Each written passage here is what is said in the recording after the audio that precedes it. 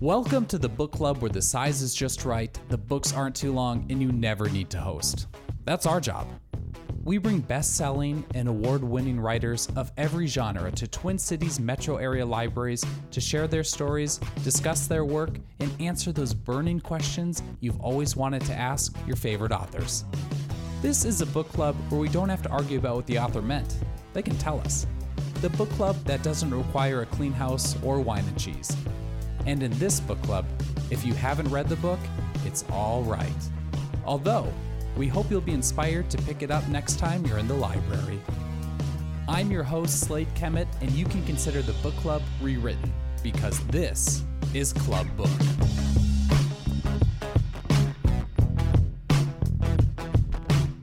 This season consists of both in-person library events as well as virtual facilitated author discussions by some really great guest hosts that will include a Q&A section with questions submitted by our virtual audience. So with that, I will turn it over to our host for this evening's event. Enjoy. Welcome to the Club Book with Boya J. Farah, the author of America Made Me a Black Man. Before I introduce tonight's guest properly, allow me a moment to tell you a bit more about the unique series that's bringing him to us. Club Book is a program of MELSA, M-E-L-S-A, the Metropolitan Library Service Agency, made possible through Minnesota's Arts and Cultural Heritage Fund and coordinated by Library Strategists. Part of the Friends of the St. Paul Public Library, Hennepin County Library is the co-organizer of this evening's talk. Thanks also to partnering bookseller Red Balloon Bookshop. Now for our featured event, essayist and poet, Boya J. Farah, immigrated to the United States in the mid-1990s as part of the Somali diaspora, when thousands of families fled the war-torn Horn of Africa. Instead of finding safety and freedom, Farah quickly learned that his adoptive country is plagued by deep-seated issues of its own.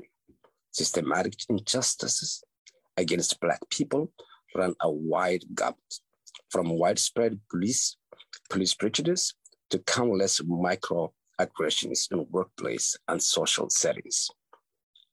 Farah's memoir, America Made Me a Black Man, is one of the first ever book-length examinations of American racism written from an African immigrant's perspective.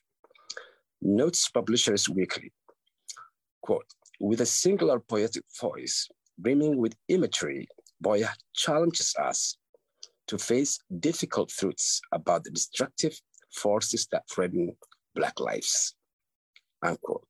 In addition to his writing career, Farah is a founder of the Abadi School in Garowe, Somalia, which teaches STEM skills to boys and girls aged 13 to 24.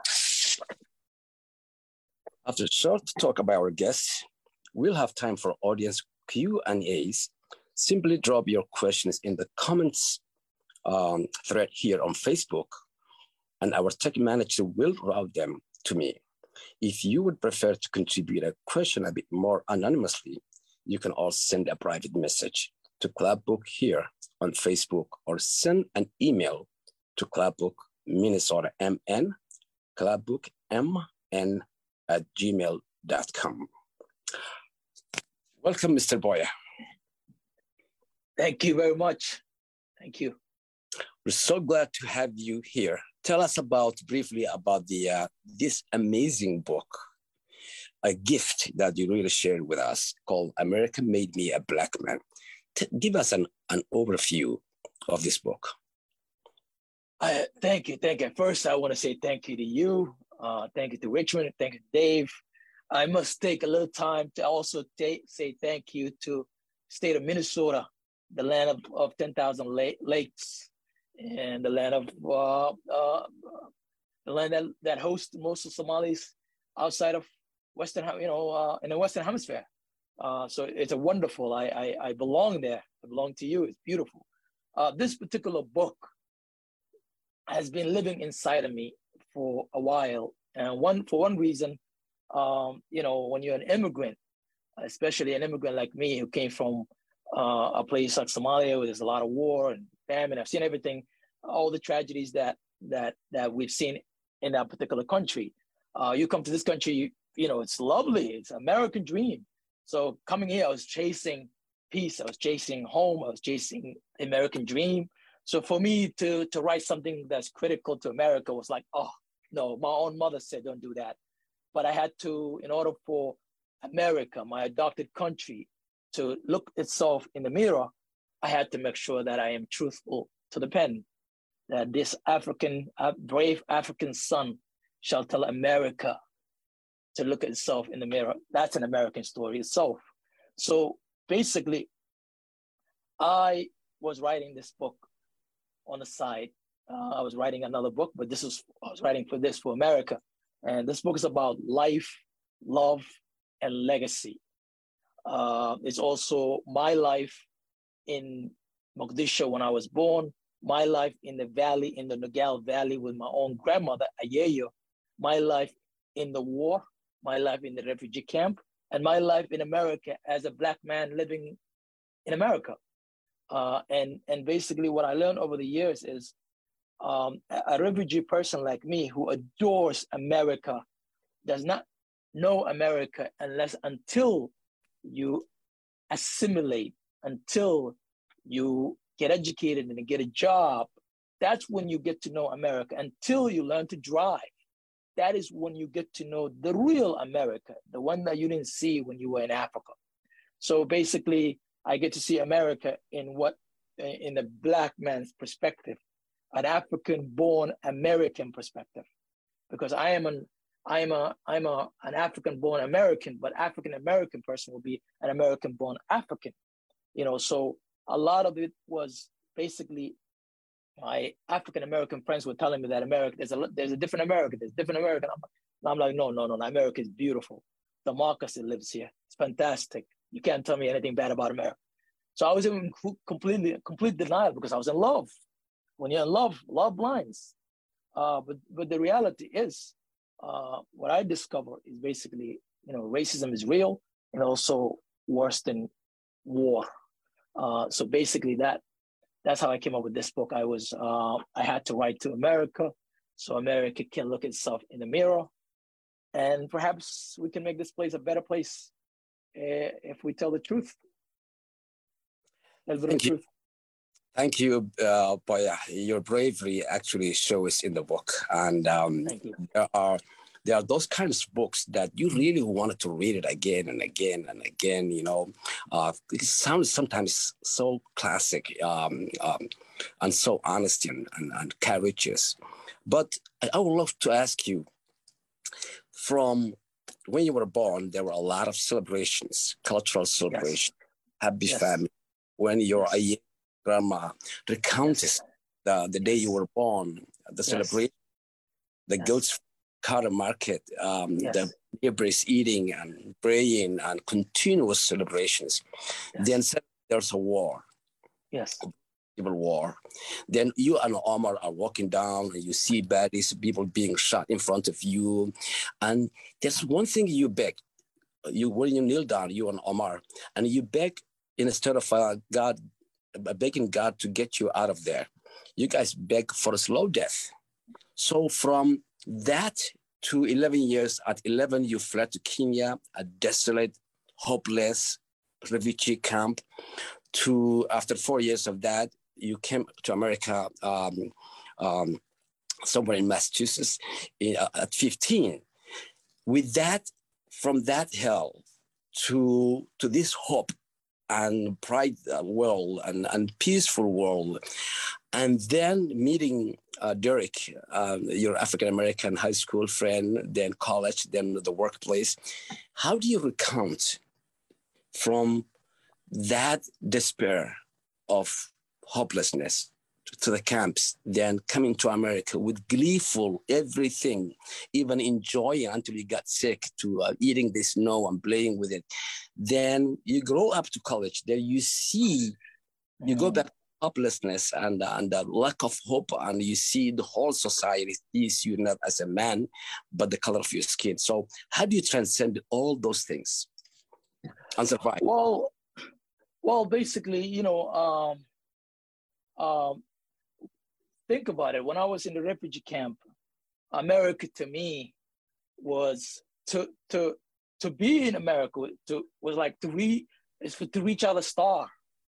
Like America was the star looking down on me. And when I was in the refugee camp, laying on a mat, looking at the sky, the single star that shines was America.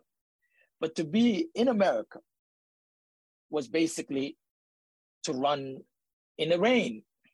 You know what I mean? As a teenager, running over rain comes, take your shirt off and run. That's how beautiful America was. So to be from that, what you just described, war, refugee camp, all kind of bad stuff, and to be in Bedford, where the green is grass, not just the grass, but it's perfectly cut, it's clean. Dogs are inside. There's absolutely no animals outside. In the refugee camp, everything is mushed together: animals, dogs, feces, everything. It's a disaster place. There's the diseases everywhere, dengue and other diseases. To be in America was basically to enter the gate of heaven. I thought I was living in that beautiful star. I was looking at it in the sky. I was inside of it. I was in the belly of that star. So I don't know if I did justice describing how beautiful I felt inside and how America matched that childhood imagination of America, what it is to be in America. So it was a two different world, a world of death, despair, dengue fever, malaria, to walking trimmed grass in Bedford. It was fantastic. I never thought I would discover, from when I was in refugee camp, I thought democracy was dead. Everything died. I was waiting to die. And when you get to America, it's like you're born again. Now you can hope. Now you can dream. Now you can read Hemingway's or Tim O'Brien. And Tim O'Brien is from Minnesota, so let me give a shout out. There's a lot of people that I like who are from Minnesota, including Bob Dylan, which I listened to while I was writing this book. So that's what it was. It was remarkable. It was a remarkable experience for me to go from there and experience what I have experienced, what it means to be an African American, what it means to be a Black in this country. It's a serious topic, one we must confront. If we want to be a better country, we cannot dance around what's happening. We have to confront this evil. Racism is evil, and I wanted to make sure I convey that in a very lovingly, beautifully crafted language. Thank you. I just want to talk. Well, there are two experiences I want to talk about mainly. There are so many experiences in your book, but I will divide it in two, and we don't have enough time on the radio. So I will, the good experience as a kid, the gleeful kid, the innocent kid, so happy to be here, so loved America. And there were things that were happening to you, like when you went to the dentist, and the two doctors were talking to each other about you, and you didn't speak that much English. And the pizza guy who treated you like a thug, and you saved that $5, you wanted to get that pizza that you pass by every day, and you see the smell, and you wanted to get that American pizza, fries. And the first day you get there, the guy was treating you badly and threatening you with police. When did it occur to you? And I also want to talk about the other experience that any American kid goes through. So many kids, Somali American kids and Oromo, Ethiopian, and immigrant kids in Minnesota went through too. The bully at the school. This time was Shotgun, who was bullying your brothers, younger brothers, and the fight.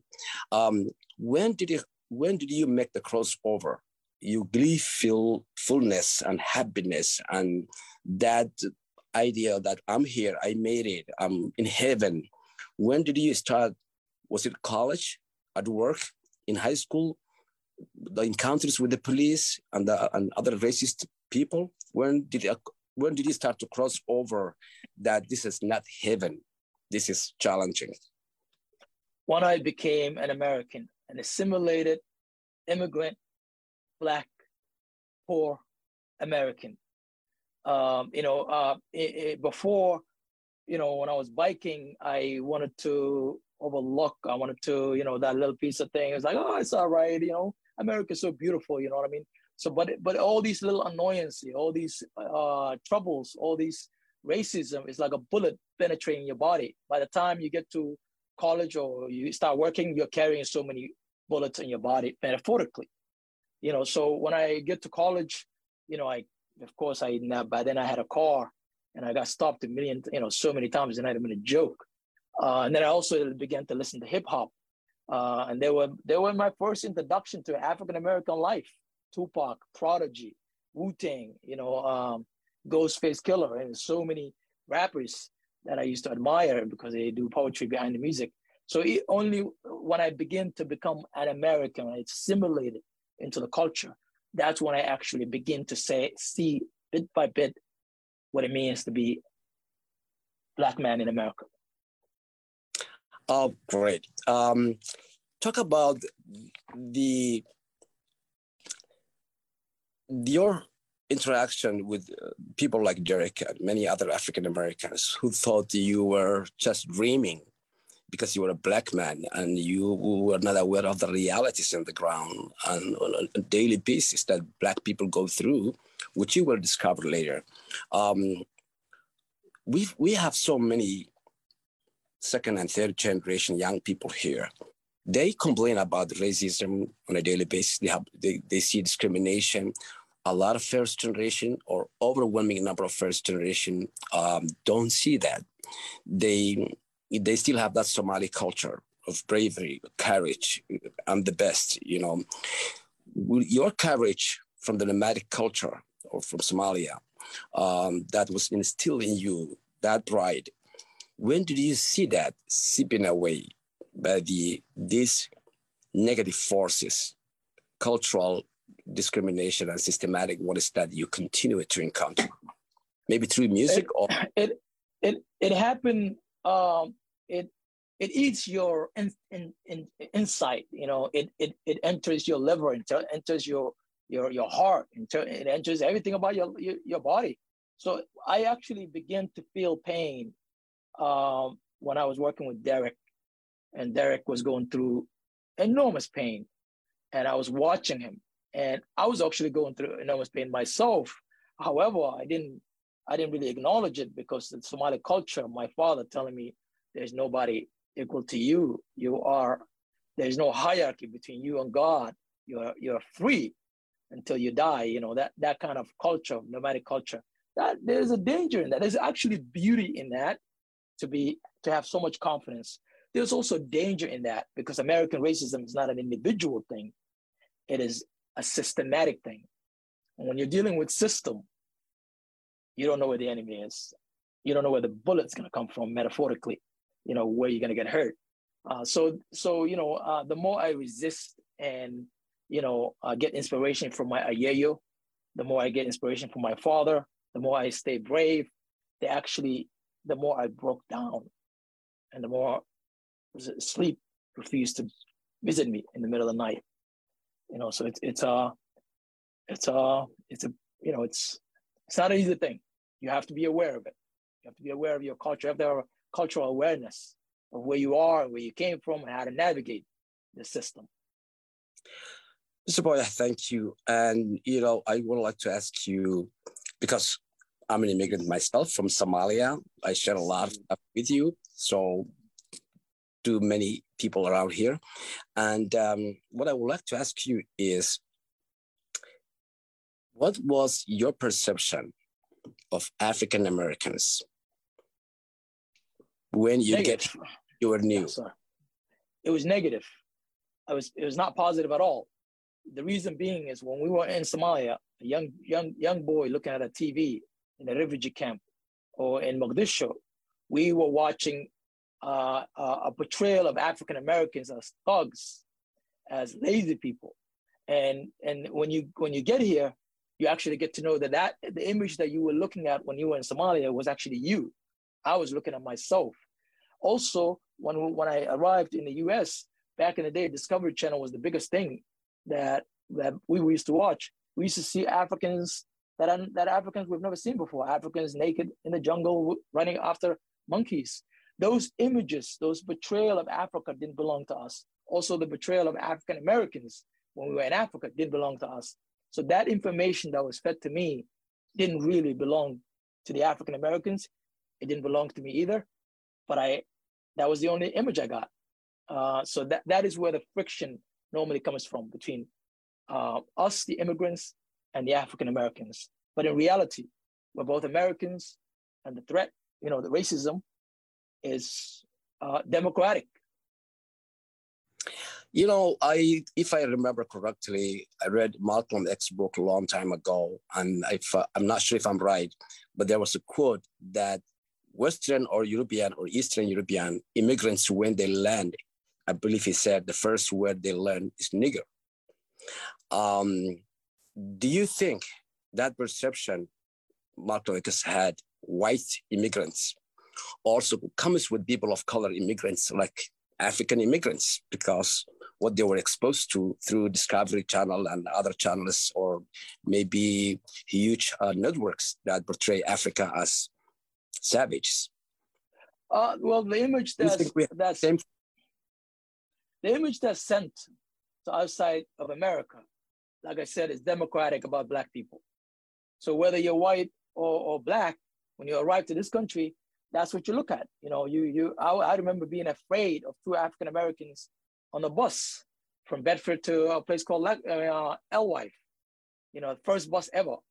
And I'm looking at myself and I'm being afraid of my own self, in a way, because years after I realized that the person that I was afraid of was actually me.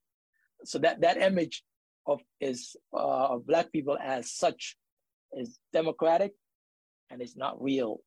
It's a false image. Let's go back to the happy days in America when you were younger and new and clueless. And at one point you mentioned that your family and you were the tallest and darkest people in Medford, Massachusetts? Bedford, Massachusetts. Were you feeling at that time any pressure being Black, or were you proud at that age? I was as tall as, I could reach the sky and touch the clouds. I was proud of myself. I was proud of America. I was proud of the green grass. I used to watch, 99% of the town is white. And I used to watch them and I used to listen to them and try to understand what they were saying. I was eager to touch them, touch their hair and touch their skin and see what it's made out of. It was, I've never seen so many white people. As a child, you get something that you've never been exposed to. But likewise, they also thought the same thing about me, because every time I walk down the street, the kids used to just watch me as if I am a different creature. So we didn't know each other. They have never seen me. I've never seen them. But there's a beauty to that, of knowing each other and watching each other, and at the same time knowing that myself and them, we belong to each other. We belong to the same species. So there was a beauty to it. Another thing in those innocent days, but you later recounted, is that when your secondhand old bike you were riding was hit, and the old white woman, as you wrote, was concerned about your health, and she wanted to take you to the ER to take care of you, but you just wanted to go. And she was still looking at you as you go, trying to make sure you're okay. And you liked that she cared. You really loved it, that people care, and they care about you. And you said, but this old lady, this old American woman, is the America of my imagination. New, fascinating, and dangerous. What did you mean by that? Well, what I mean by it goes back to a Somali culture. The one who honors you, you honor them. America honored us. It honored me. I continue to feel honored even now. And you can see the love in the language of how I describe America. I could not imagine that the America that honored me, even if even if I'm bloody and my bike is broken, it was just unimaginable. I was incredibly poor. That bike was really a big deal to me. But at the same time, I just couldn't imagine that my America, the one that brought me to this country, the one that allowed me in on the clean streets, that I can now ask to fix my scratches or to fix my bike. It's unimaginable for me. I owe more to America. I owe my life to America. I came from death. You know what I mean? So it's like I don't know if you can describe it. I think immigrant like me loves America more than mega people, more than any other American. That is the truth. That's true. Yeah. Yeah, that is the truth. Absolutely, I agree with you. We have some good questions already submitted by our audience, and I really wanted to ask those questions. I also had those questions, like about George Floyd, about what triggered you, but I'm not gonna borrow their questions. I will do that later, and but I will continue with my fascination with your book, and there was a point about the weather. We're Muslim, and like you, I grew up in Somalia, and I left it young, and we didn't have a weather station. We didn't have a weather forecasting system, nightly or any time. We never heard of at that time. Mm-hmm. So you were watching TV, and this forecast, the weatherman was telling you there's going to be snow the first time you snow, tomorrow, exact time. And what was your reactions? Well, you can understand. I came from a culture as different. You think about religion, you think about God, you could think about, the angels, you think about a lot of big things.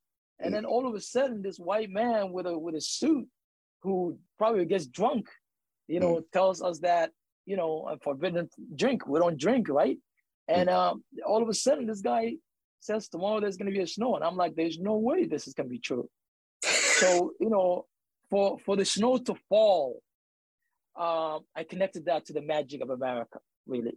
In my young imagination, the same way that I thought the grass is cut by the angels of the night, I thought the magic of America is real, because now America is communicating with God to get this. They were told the snow was going to come exactly that particular time. So you can understand the imagination of a child is like exemplified, and it's enlarged. Listening to music, you love music. I do love music, and I know you didn't know that music in this country is tribal, color-based, a lot of it. And Tupac Shakur was admired by many people, white and black, and he was a radical at that time. Were you exposed to Tupac Shakur in America or in the camps? Because I know a lot of people who were exposed to that in the refugee camps. No, I was exposed to it here in America. And people like Tupac Shakur and many folks like him in the rap music at that time who were rebelling discrimination and mistreatment in America, as a lot of people see it, how much influence they have on you to help you transition from the gleeful childhood, finding the shining star of America, to the realities in the ground? Was that the only vehicle, or there were many vehicles? There were many vehicles. I at that time I was exposed also to literature. Like I said, Tim O'Brien, who lives in Minnesota, the Hemingway, Alex Haley, Malcolm X's book, James Baldwin. I was a reader of America. I was a reader of literature, New York Times, NPR. I was a reader. I was getting educated. But at the same time, Tupac reminded me of poetry. Remember, I am the son, that brave son from a nation of poets. I cannot deny poetry. And I thought Tupac was, it reminds me of a leader, a young leader telling his people to stand up and ask for equality. He was a brave African, American-born African son. And he reminds me of young Somali doing poetry in the valley. So the connection was made because of poetry and the brave behind the words. Were you able to go back and visit the refugee camps or back in Somalia? Did you ever have any opportunity to talk to gleeful refugees who were en route or maybe praying to God to be given a chance in America, or they were already in process? Were you ever able to make a speech to them and have a conversation with them? I have, yes, a few times. How convincing were you? Well, I see myself in their shoes, so it's not like, I just have to go back to the pages of my book. In the reservoir of my being, there's a river inside of me, and that river has, they're in it. You know what I mean? I've seen refugee and what it feels like, so I can understand. I mean, I'm very empathetic and sympathetic, not just in Somalia, but all over the world, including Ukraine, and because war it doesn't really discriminate, and Syria and all the other parts of the world that is at war, including Yemen. I feel for them. There were many points in your book that you always apologize for the mistakes of others when you were younger, for their discrimination. You were not saying discrimination. Maybe you were seeing as a bad behavior or badness or attitude, rude attitude. But your harmonizing always was, oh, this is their country. They're American. I'm not American. Then at one point you add, I'm not American yet. So were you seeing yourself as an outsider completely, or you saw yourself a new arrival that one day will be an American like them? America tells you you don't belong. Even now, writing this book, some of my white friends, you came from where? Somalia? And you wrote this book? Like, what is wrong with you? You should be writing something, you're grateful. You're not supposed to speak when you're an immigrant. But looking back, it just I was learning. I was learning a lot. America was teaching me a lot of things, and I had to capture it. I'm sorry, what was that? Say that question one more time. I think I messed it up. You answered it? All right. But what I was trying to say... one thing I wanted to say was that for me to say sorry was actually a survival tactic. My mother was schooled my mother got educated in the school of survival. Her father died in 1989. I would say my mother is highly educated in terms of survival, because she survived war, she survived with kids, refugee camps, she survived here in the US for 30 years. So she was educated in terms of the school of survival. And she always told us, apologize as a way for us to save our Black bodies from cops. Yeah, you said sorry so many times, and yeah. You justify it, and I like that because you were in survival mode. Yes. Tell me about your experience in college. Before you do that, my question is: so many African Americans who were born here were failing, and you put quite a good information on that. Were failing. They were here for centuries. You got here, you didn't speak English, you got support, you went through, you go to school with a lot of them, a lot of people of all, few Black African Americans. And Derek was one character, one great guy there. He gets surprised by your actions, especially when you stand up. You are skinny, very skinny.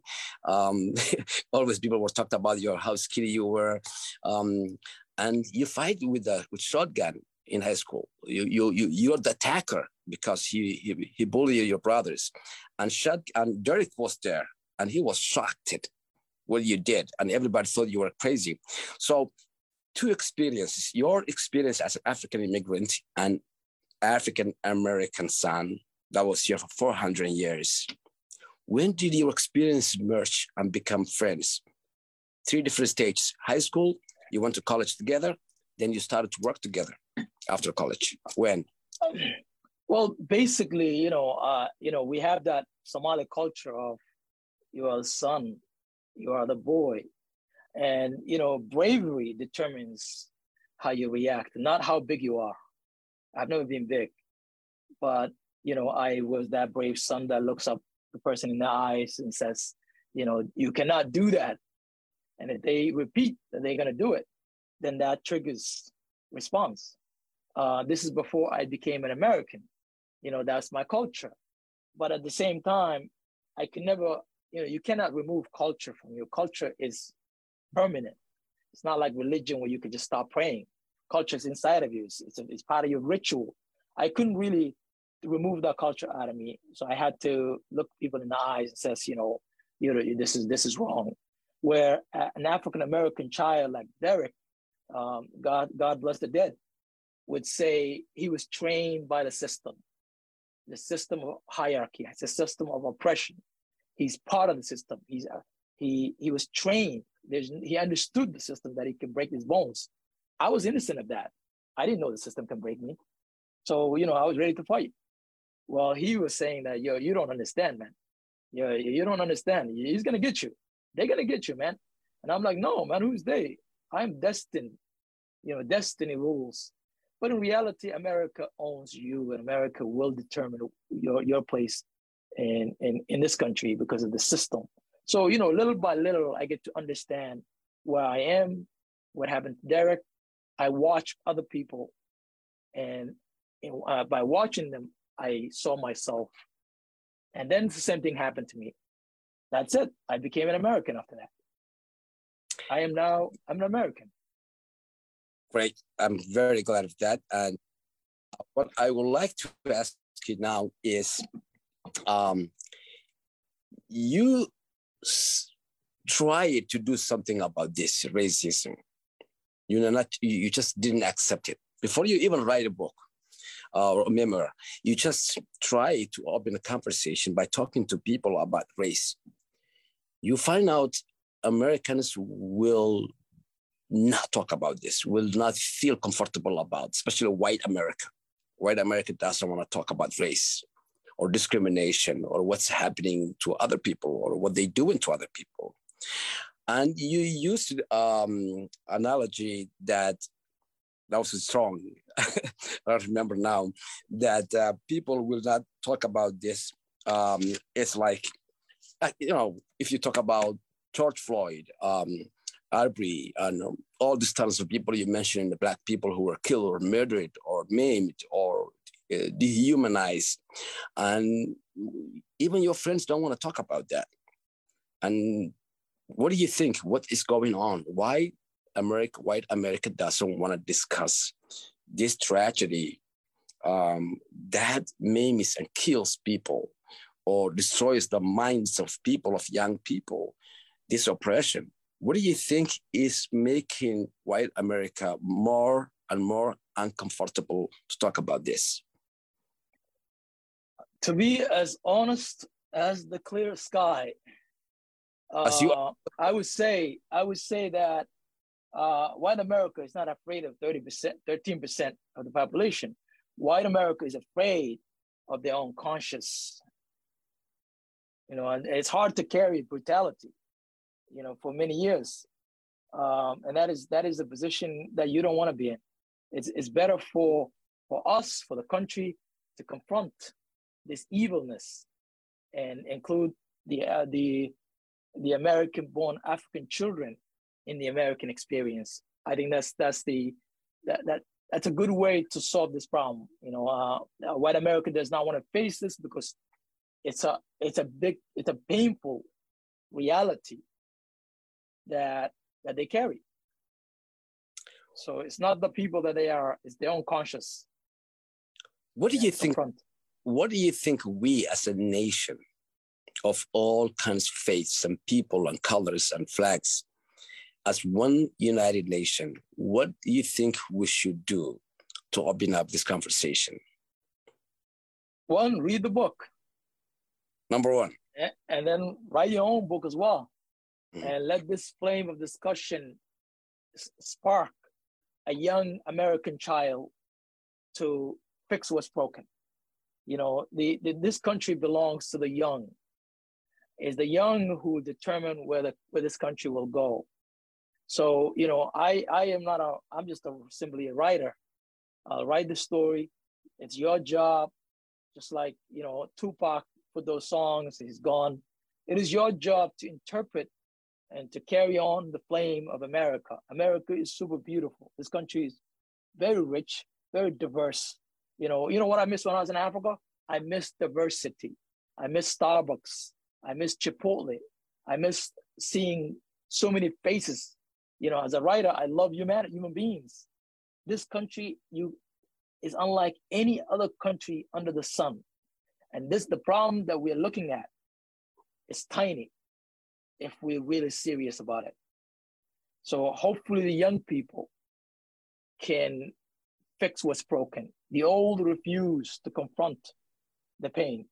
The young can entertain the brutality against Black bodies because it cannot go on. I'm telling you, karma used to be carried by turtles before. It is now carried by eagles. Karma comes back quickly. And so it's time for us to confront this evilness called racism, because it is worse than war. A lot of people are not really very happy at this time what's happening in the country, and not only not happy, but they're not optimistic about the future. And they're saying Trump people, right-wing people, are really getting bigger and bolder to take America back, whether it's a women's rights, whether it's a Black vote suppression is back in some southern parts of the country. A lot of bad signs are popping up. Conversation among people to solve their differences is diminishing. Having different opinions and also having the civility is also not as great as it used to be. America is a great country and a country of immigrants, except the native people. Everybody else is at one point was and is an immigrant. Sure. Do you think, like many people who are not hopeful, that tolerance is at risk? Whether it's a religion, whether it's diversity, whether it's in any form? I'm a survivor of war. My life is full of tragedy. And the only reason why I'm talking to you is because I'm hopeful. And hope shall never die. The ink of my pen is hopeful. You know, there's no way, you know, people need hope to change. To even wake up in the morning and have a coffee, you need hope.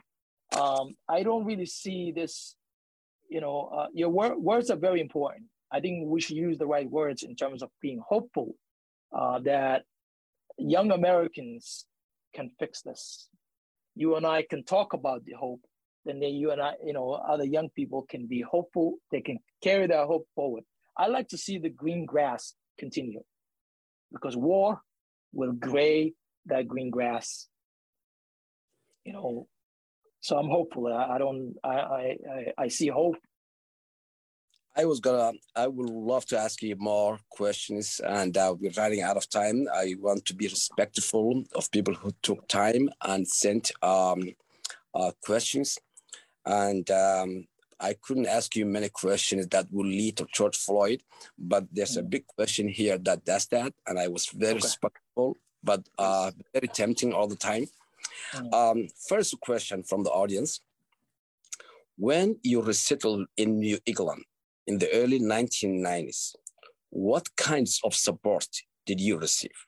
For example, did the school offer special interpretation or language assistance? In what ways is the experience of a refugee New American in 2022 different from what you experience? There are a couple of questions in there. What I received in 1993 Bedford changed my life. And what I mean by it is this. Remember, I came from death and deprivation and disaster, really horrible place. I was not really, people that didn't relate to me, people that were not my kin, that were not my family, they didn't even look like me, they're white people, gave me something. They gave me bikes, they gave me food, they gave me jackets. That gave me the idea of they care for me, I care for them. I am connected to that human experience. And that has, so being a pessimist, I was a pessimist, but now I became an optimist. I became a lover of human beings wherever they are. So they really gave us, I write about it in the book. First time when I went to Bedford High School, there were 2 or 3 white people waiting for me with a flag. I mean, remember, I was running away from that flag, as a child. So I didn't even know the flag was blue, really, to be honest, Somali flag. And they actually said, you are Somali American. And they welcomed me. They got me a teacher. They got me everything. So shout out to Bedford High School. I got love for them. And they changed my life in terms of becoming an optimist. And I hope shall never die because of that. Hope in humanity shall never die because of that. We are interconnected. Good. That was one part of the, I think of the question about that was a part of the school. But the way you were welcomed by Medford School and communities, were there interpreters available?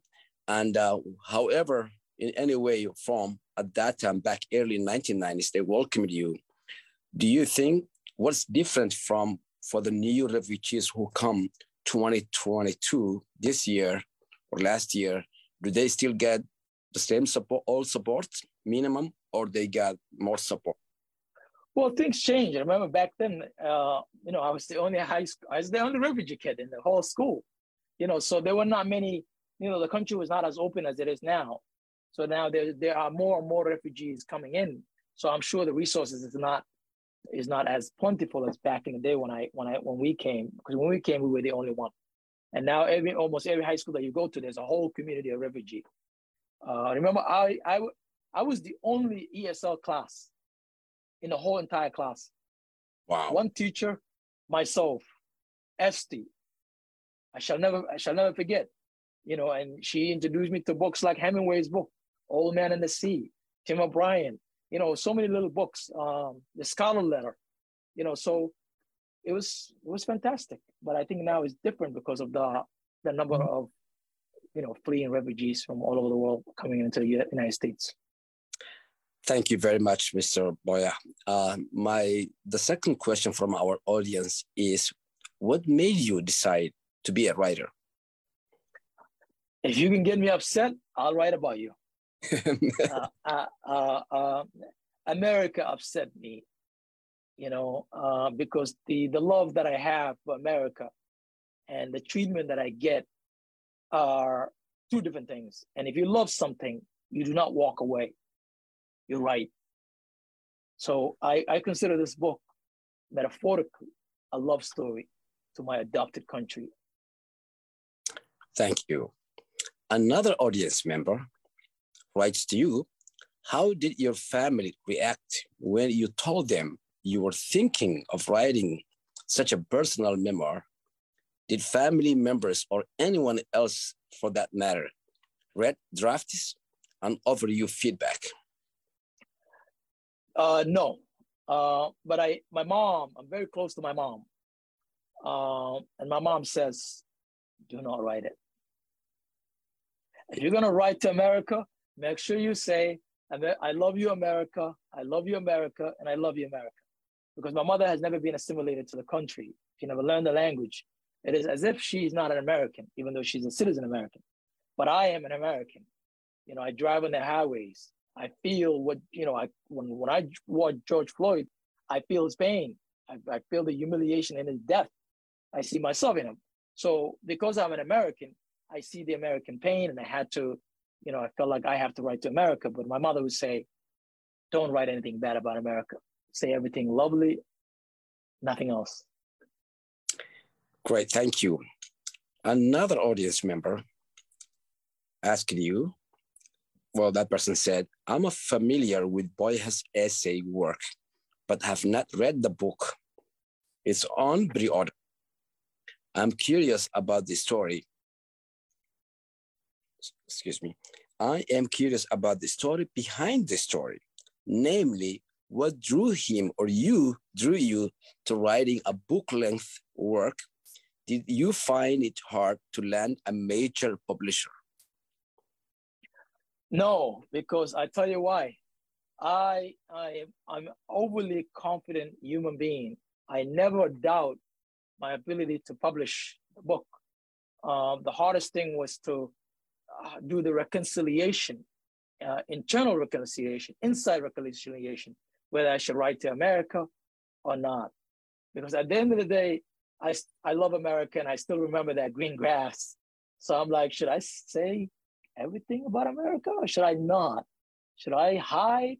You know, all these things in my head that's saying hide everything bad about America and just say good things.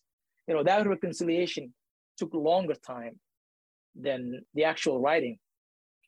You know, the actual writing was very easy for I'm a writer. Thank you.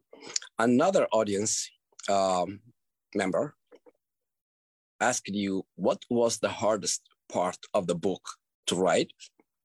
Part two, which parts flowed most naturally?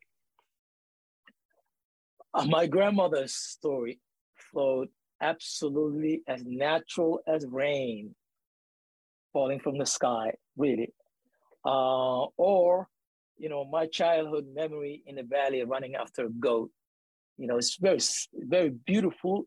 And also, in a way, as I felt as if my grandmother, may she rest in peace, and my father looking at me.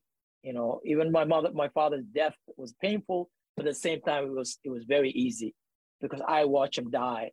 You know, the way Somalis show love. Somalis, they don't say I love you. They show the person that they love. I've never, you know, I couldn't say my father, I love you. It just doesn't work. You have to show the love. And, you know, the day he died, I was sitting next to him, showing him the love, you know, cleaning him up or, you know, praying for him and all those things. So it was easy for me to write about, you know, those who are not my father or my grandmother, to make sure I honor them.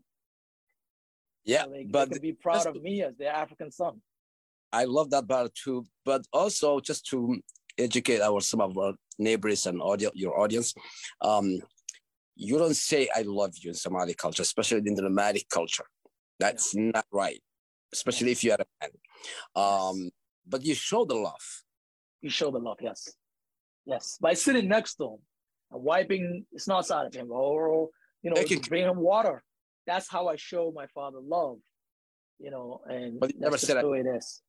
I said it when he was he was dying. I mean, I could see you could feel the angel of death hovering over him and yanking the life out of his face and his mouth and his eyes opening up.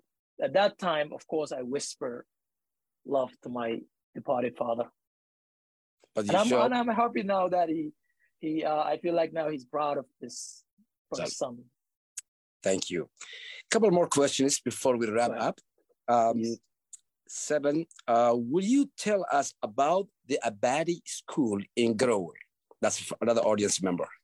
Yes. The Abadi School was, I believe that there's a reason why, you know, I survived all these horrible stuff in life. And I wanted to do something before the angel of death visits me.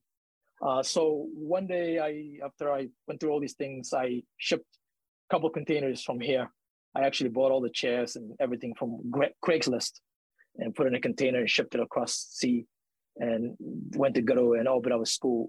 And by the way, I'm sorry to you. By the way, could you explain what Garowe is? Garowe is in northeastern Somalia, the capital city of Puntland region. It's part of Somalia. It's a region that is safe. And basically I shipped there and opened up the school and had 120 students. I was a teacher, a couple other Kenyan teachers were teaching with me. And then COVID-19 happened and other challenges happened. But, it's an endeavor of mine to contribute to the living. Thank you. The last question from the audience. What are you reading? What kind of books are you reading right now? Are there Somali-born writers you would recommend that others check out? I'm an excellent writer. However, Nuruddin Farah is a famous Somali writer. And there's another writer called Abdi. You Call Me American, I think that's the name of the book. Yeah. I just picked it up. So there are quite a few. The Black Mamba, a girl from I think London. Thank you, Abdinur Eftin. Yeah, his book. So those are the books. But why I'm actually reading right now is Ta-Nehisi Coates' book. I think that's a new James Baldwin kind of a writer, Brave Soul. Yes. And also I'm reading other authors as well that are as brave as a writer should be. Thank you for that. The last question that audience member, check out Hennepin County Library.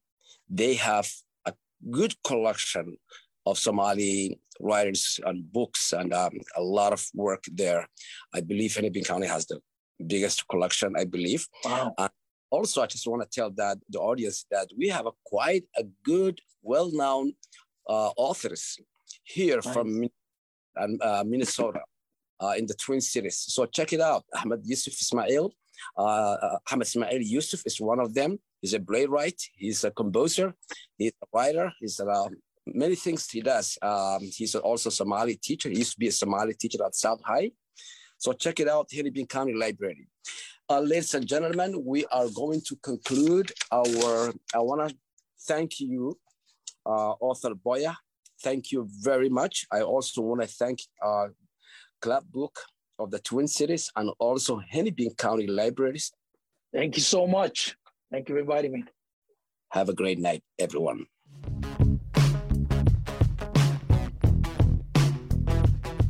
That wraps up our Hennepin County Library event with Boya J. Farah. Make sure to catch our next Club Book podcast with Pong Shepard. Speculative fiction writer Pong Shepard burst onto the literary scene in 2019 with The Book of M. Her anticipated follow-up, The Cartographers, follows a budding scholar who comes into possession of an old highway map. This nondescript heirloom harbors fantastical and dangerous secrets. Visit us online at clubbook.org for details on past and present seasons, sign up for our e-newsletter, check out our calendar, and so much more. Stay up to date with all of our events at our Club Book Facebook page.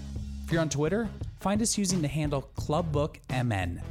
And if you enjoy these free Club Book events and podcasts, remember to share them with your friends. They just may too. Thanks again to all those who make Club Book possible, including MELSA, Library Strategies, and Minnesota's Arts and Cultural Heritage Fund. Our sponsors include MinPost and Red Balloon Bookshop, where you can purchase all the books featured in Club Book. Finally, a very special thank you to all the libraries hosting events this season. That's it for Club Book, the coolest club in town. We'll see you at the library.